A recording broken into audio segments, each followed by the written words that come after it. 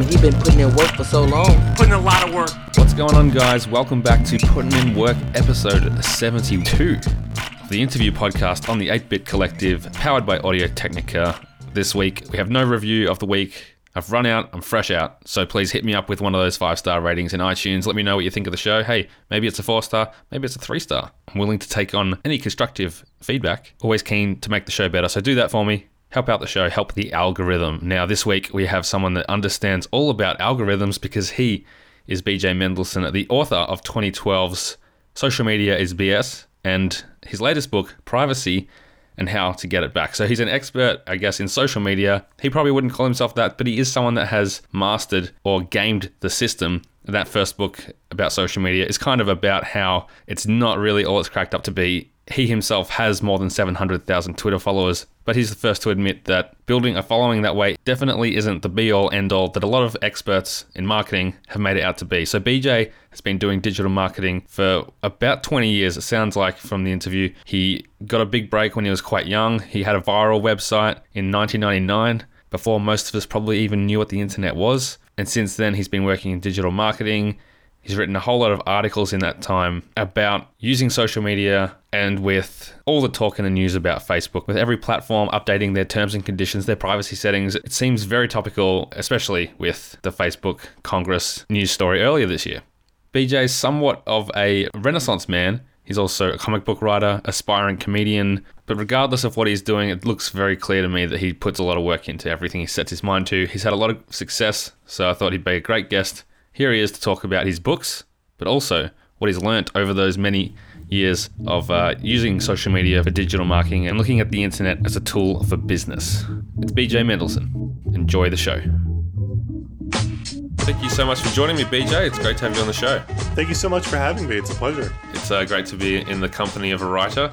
So your first book, Social Media is BS, is quite a provocative title. How did you kind of decide that that was the route you were going to take with that book? And I guess, how did you come to putting that book together? Yeah, so the book came out of a lot of research. The story I always tell people is I did 2 different kinds of tours. One was entirely built on social media, and the other was built entirely on things that I have done in the past, because I've been an online marketing person since I was 18 years old, going back to 1999. And so what we found was the social media tour was a complete failure, and the tour the old-fashioned way with the big spectacle, and it was for a military not-for-profit. So we had them. We had a Marine Corps colonel high-five people and travel across America in this custom-wrapped Shelby Mustang, and that tour they're still doing today. So the difference between the two led me to write the book and say, all right, well, maybe we're just not thinking about this stuff in the right way. Maybe there's another way to look at it. Interesting. So let's go a bit into your background, because I find that, anyone who's written something had to kind of become, a good writer to get to that point, or in your case, an expert in something, which would be social media. So you say that you were in digital marketing since 1999, right? Yeah, so, it's when social media came out, all it was essentially stuff that I had already done under a new name. And so I was kind of like, okay, well, this seems appealing to me because they've just repackaged a bunch of old stuff. But yeah, since 1999, I've fallen ass backwards into, I had like a viral website in high school that got me on like the regional radio and got a bunch of coverage. And then I had companies like Sears and Ogilvy who come to me and Sprint saying, hey, can you do like viral marketing for us? So since I was 18, I was working in that space. What was the website, if I can ask? Yeah, so I decided that my high school took itself too seriously. Yeah. Essentially, it was a comedy site that just mocked everybody ruthlessly. And it was done in a very loving way. It's not like anyone was being singled out or bashed, but it was just everybody got tweaked just a little bit, and people were like, all right, well, this is quite funny. I'm going to share it with my friends. And then it found its way to the newspaper and to the radio station and around the larger southern New York region. Yeah, that's funny. Okay, so what were some of those kind of lessons you learned over, I guess, 15 years or so in marketing that convinced you, okay, I think I've got enough for a book and I think people will want to read about this? So what was, I guess, the pitch? Well, the struggle for any author is assuming that, I always assume that no one's going to read my stuff. So I know I don't really operate thinking, oh, well, this will get people to read it. I just more or less do the research and say, hopefully this will speak for itself. I think that the breast cancer tour and a lot of my experiences after 2008 with the Great Recession kind of mirrored a lot of what other people were going through with social media, where they were trying it, but it wasn't working the way that, like a Gary Vaynerchuk or Chris Brogan or Seth Godin or Guy Kawasaki was presenting it. And they were having a lot of issues. And I kept hearing over and over again, I'm running into these different problems. And I think that's really what led me into writing the book, because I realized it wasn't me. It was other people who had these similar stories of trying something on Twitter and it not working, or trying something later on Instagram and not seeing the results that they had told it would be. And just the investigation of that is what really pulled all this together. So over that time, like I guess myself been somewhat of a social media manager for different companies over the years. And that's been kind of like 2012 to now. And even in that time, I've seen such an incredible change in the way that people use social media and the way that social media uses what we have to put out there. So you must have seen an incredible level of evolution over that time, when something was maybe quite basic in the beginning is now a complex algorithm that no one can really get their head around. The thing I tell people is it's prettier and nicer. That was the big difference between 1998 and 2008, thanks to a lot of the technical infrastructure behind the scenes. But what's hilarious to me is that you had sites like shareyourworld.com and GeoCities back in the late 90s that are essentially what we have today. Shareyourworld.com was just YouTube before there was YouTube. And so there's a lot of instances of having like these precursor sites that just were kind of ugly and janky looking, that got replaced by the nicer and shinier ones. So that was the first big change. And the second big change was the companies got greedy, and, they all went public and had all the advertisers dumping money into them. And so more and more socials become a paid channel that benefits the already wealthy, or benefits celebrities than it does the little guy. Sure. So from a writing aspect, it sounds like you've been kind of writing all along. Was that something that you always had an interest in, or you just kind of picked up a skill over kind of necessity, having to produce these articles over the years? Yeah, so it was definitely necessity, because for me, I always wanted to be a stand-up comedian, and I was very young, and so I wasn't allowed in New York, because the United States drinking age is 21, and in New York, you're not allowed to even be in a bar if you're under 21. Like, they'll kick you right out. And so what was happening was I was going to the bars and saying, hey, you're booking these comedians. Can I play? Can I come and do my 5 minutes? And they would say no. And so I said, all right, if I rent out your bar and host my own evening, could I go and do my comedy? He said, yeah, of course. If you give us the money, you can do whatever you want. And by, just by virtue of like being in high school and being in college and not having money, I had to use something to promote the show. And so it was always the internet. It was Friendster, and it was MySpace, and then it was Facebook. And those tools, what seems to happen is that they're very effective for quite a while. And then as they get larger, they become less and less effective. And that's where you start to have to dump money into it to get the same results. And so, yeah, very early on, I was all over MySpace. I figured out how their algorithm worked, which was actually really dumb. Like, it wasn't sophisticated at all. It was just essentially based on page views. The person who got the most page views to their profile won. So I would just spend hours trolling profiles in New York saying, hey, I'm a comedian. Here's some of my stuff. You should come check it out. Leading up to releasing this book and writing articles over the years, like, were you always a natural writer, did you find, or was that a craft you had to, did you have to build up that skill as well? Yeah, for sure. I started writing like in elementary school, which sounds absolutely ridiculous when I say it out loud. But I knew very early on that this was the thing that I was attracted to. This would be a good creative outlet. So from a very early age, I was reading I read the Stephen King On Writing book, and all the books that you're supposed to read when it comes to like being a better writer. I plowed through all of them over the years and just kept at it. I wanted to write fiction and comic books, truthfully, but I was married briefly, and during that time, it was clear that fiction wasn't going to pay the bills, and so it led me to focus more on nonfiction, which ultimately led to the book. Right. So when you mentioned, I guess, a bunch of articles written that you pulled together for this book, what was the process like of assembling that together and making it into a cohesive single release? Well, Social Media is Bullshit is different from the Privacy Book. The Privacy Book is definitely a series of articles where Social Media is Bullshit I had to completely rewrite once it got to St. Martin's Press.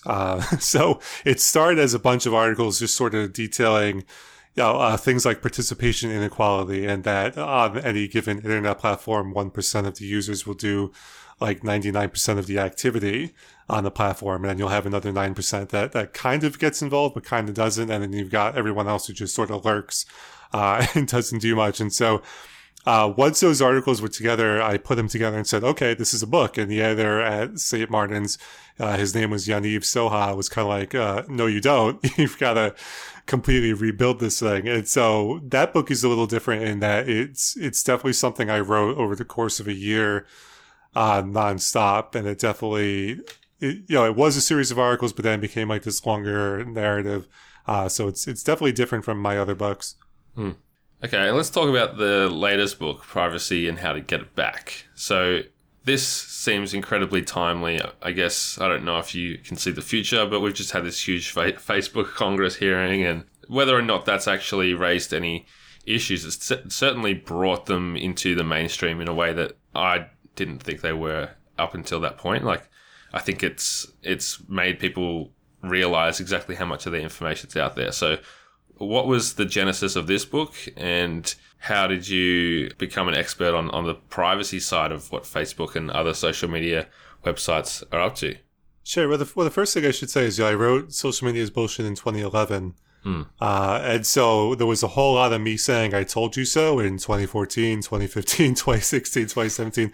And I'm going through that right now with the Privacy Book, where it was written in 2015 for the most part. And then I rebuilt it towards the end of 2017 and got a good rewrite, and then that was sort of the book. So I don't think it's predicting the future as much as I'm just seeing stuff that people in tech circles talk about.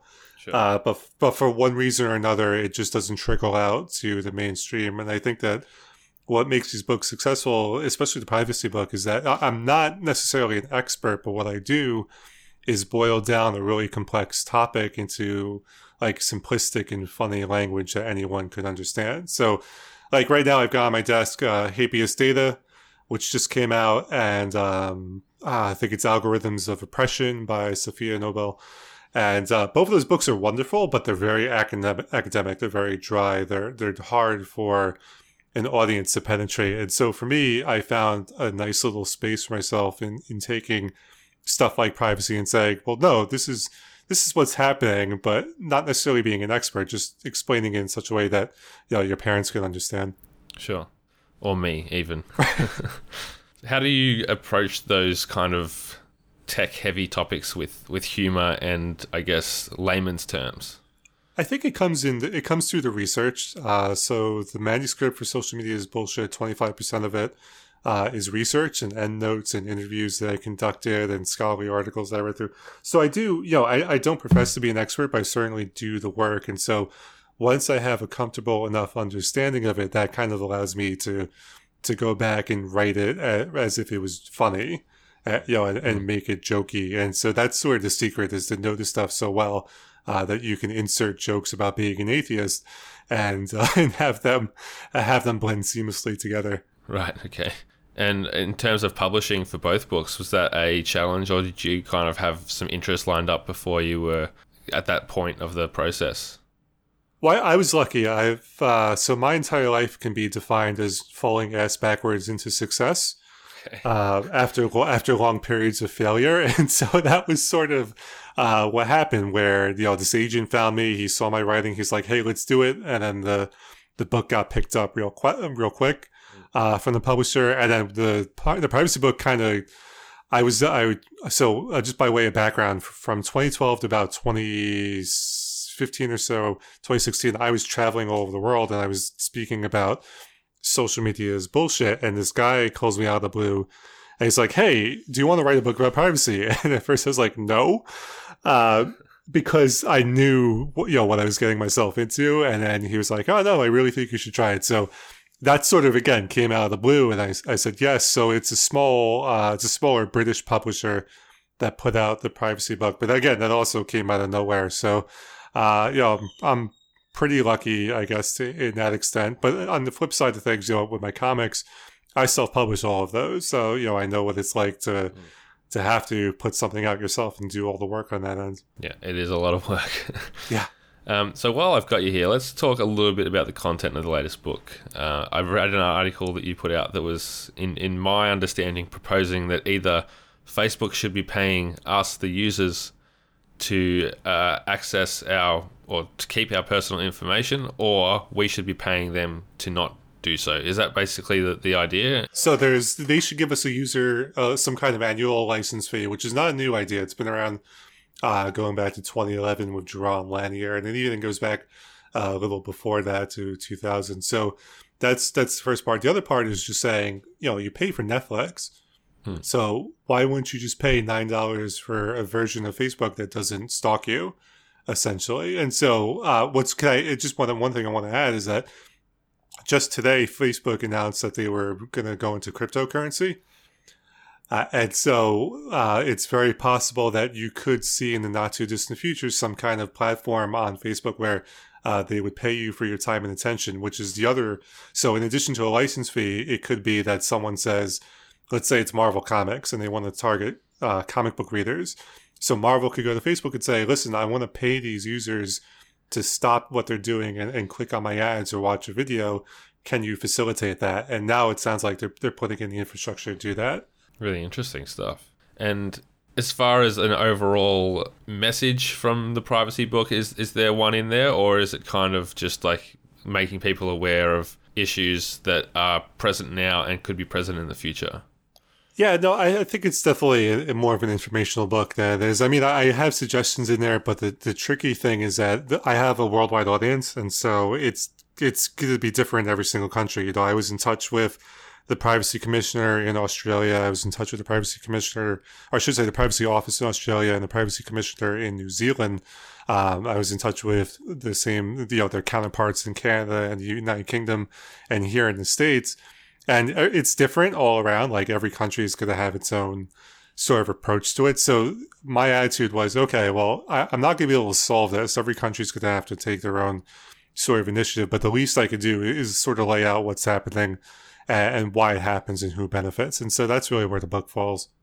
Yeah. And so now you're in like the marketing phase of the book, which is a whole new thing. How's that going for you, and what's it been like so far? It's been very tricky for the privacy book because it's not a sexy topic. The only reason why in the United States the American media was paying any attention to it was because they thought there was a way to get President Trump. Right. They thought there was another way to say, well, he's not legitimate because there was Russians that interfered on Facebook and Facebook got manipulated, and that's why people got elected, and therefore, we're really angry at Facebook.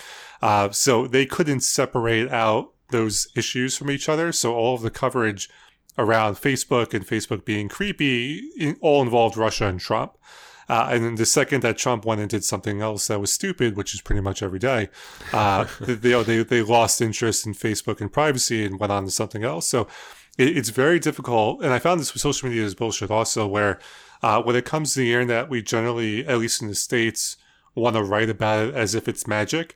And the second someone comes along, because I'm not alone, there's a lot of people out there that are like me that write about this stuff that are, I guess you would call them digital skeptics, and we all struggle for coverage for a variety of reasons because no one wants to hear it. So I've had to get really creative in promoting the privacy book. I'm on a quest to appear on 10,000 podcasts, and we'll see if that's what drives sales.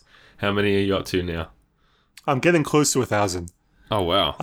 So a lot of them, I've recorded a lot of interviews. Many of them haven't dropped yet. Like they're in the process of all rolling out. So, so I've done quite a bit, but they're not all out, but a nice chunk of them are. So it's kind of exciting. That's awesome. I thought I was special, BJ, but I'm just one of 1,000. Well, you certainly are. And I'll tell you why. You're the first one in Australia because I was given a list for each country. So we were talking about this before we went on, but what I did was I said to my friends, look, I am really fighting and scratching and clawing to get mainstream American coverage for this book because it's just not sexy enough to package into a story. So tell me about the podcasts that you listen to, and send me links to podcasts that you will find interesting, and I will reach out to all of them.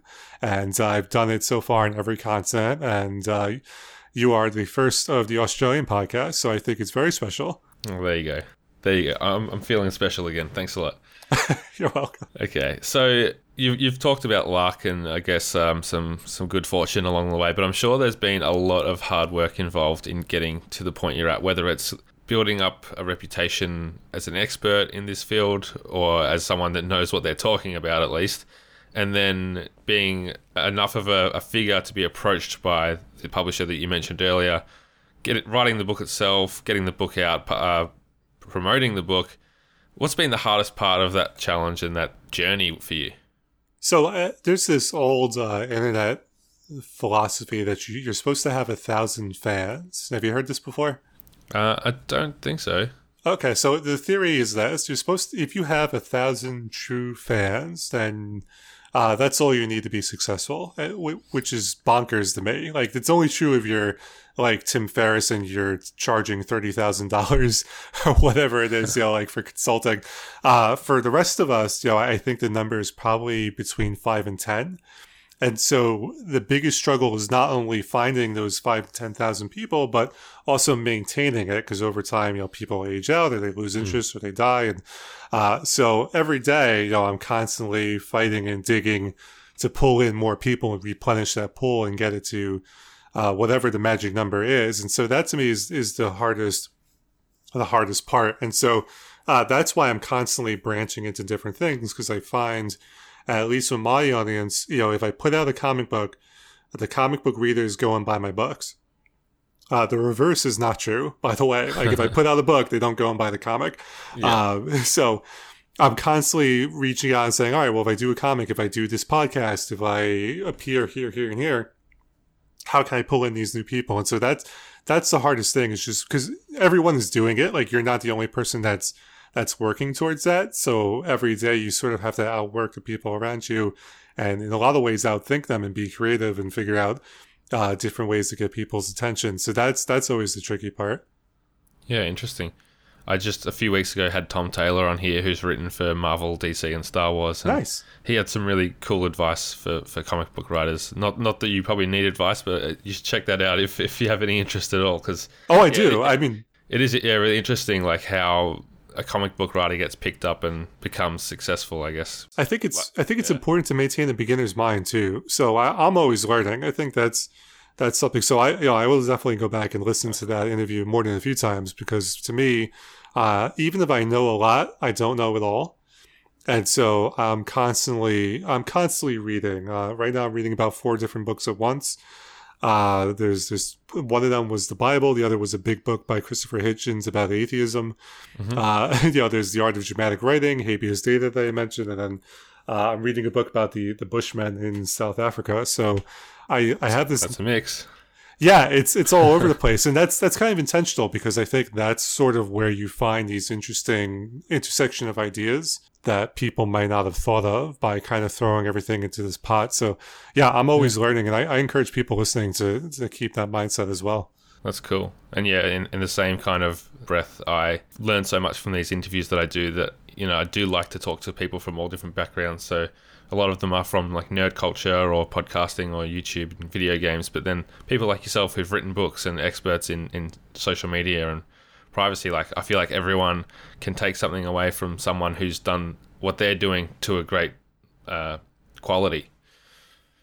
Yeah, I think I think a lot of people, it's easy these days to buy, to go into a bookstore and buy a book, right, and think that you know it all. But I'm convinced that about a good 70% of the battle is actually talking to people, learning from them, and constantly listening to what they have to say. And we just don't do enough of that. Yeah.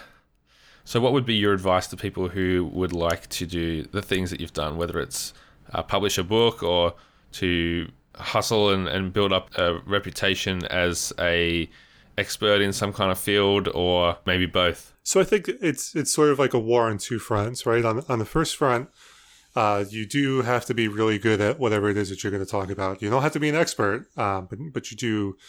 you do have to be good. And by good, I mean probably better than the people you're competing with, whenever possible, or different enough where you're standing out. So for me, with privacy, what makes me stand out is that you read my book, and then you read the other books, and you realize how impenetrable some of the privacy books are, and how philosophical they are. And then you've got my book that's making dick jokes and talking about my porn habits.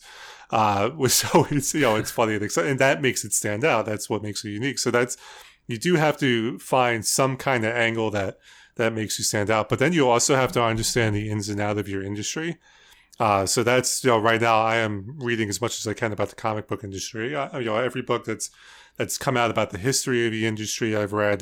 Biographies on Stan Lee and Jack Kirby are things that I'm reading. How to write comics. I have like 7 different books on that one topic. Then I have quite a few just on the business and on the mechanics of when you self-publish a comic, this is what you have to do, and this, these are all the comic book stores, and this is how their industry works and how they order comic books every month. And so it's important to understand how the industry works, because then when you show up, you don't just have a product, right? Like you're able to go, okay, I've got the product, I can also sell it. And I'm doing that right now in my comic where, we're going to be printing a bunch, and then I know exactly what the next step is. I'm not just standing around and going, okay, the book is done. Pay attention to me. That's interesting. Yeah. How long have you been working on the comics? Is that something you've always kind of been into? Yeah. So I've been writing really shitty comics on the web since like 2002. Yeah. And then I just recently put out my first one in November, that I felt comfortable enough to actually package and sell to someone, called Vengeance Nevada. And then I have a self-help comic book coming out next month, because I always wanted to write a self-help book, but I didn't. Again, we talked about being unique and what would make you stand out from the crowd of self-help books. So my approach was, okay, well, I'm just going to do it as a comic book because that'll help it stand out. So that's coming out next month, called The National Story of Minor Significance. And so it's something I've always wanted to do. It's something I would love to be a career, but anything that's in the creative field these days is notoriously difficult to make a living in. So yeah, I'll probably do that on the side while I'm continuing to write and speak and do other things. That sounds like a really interesting approach to self-help. I'd like to see that. And that probably leads me into my final question, which is, if you could do anything and know that you wouldn't fail, what would you do? Act. Act. I would act, because I've always been, I'm one of those people who, I don't know how to describe this without sounding like an asshole, so I'm going to apologize in advance. I don't mean to sound like an asshole. I am naturally good at acting, but I'm absolutely terrible at the mechanics of it. Right. So if you put me in front of a camera, I can sell you some shit. But if you're like, all right, BJ, you gotta stand on the mark right here and look into this camera, I'm the worst. Like, I don't have any conceptual understanding of a stage direction or anything else. So if I could do something without failing, that would be it. Like, I would go and I would act, because I know that I'm good at it. I just not necessarily skilled enough in the actual trade of it to make a living. Maybe you should try voice acting.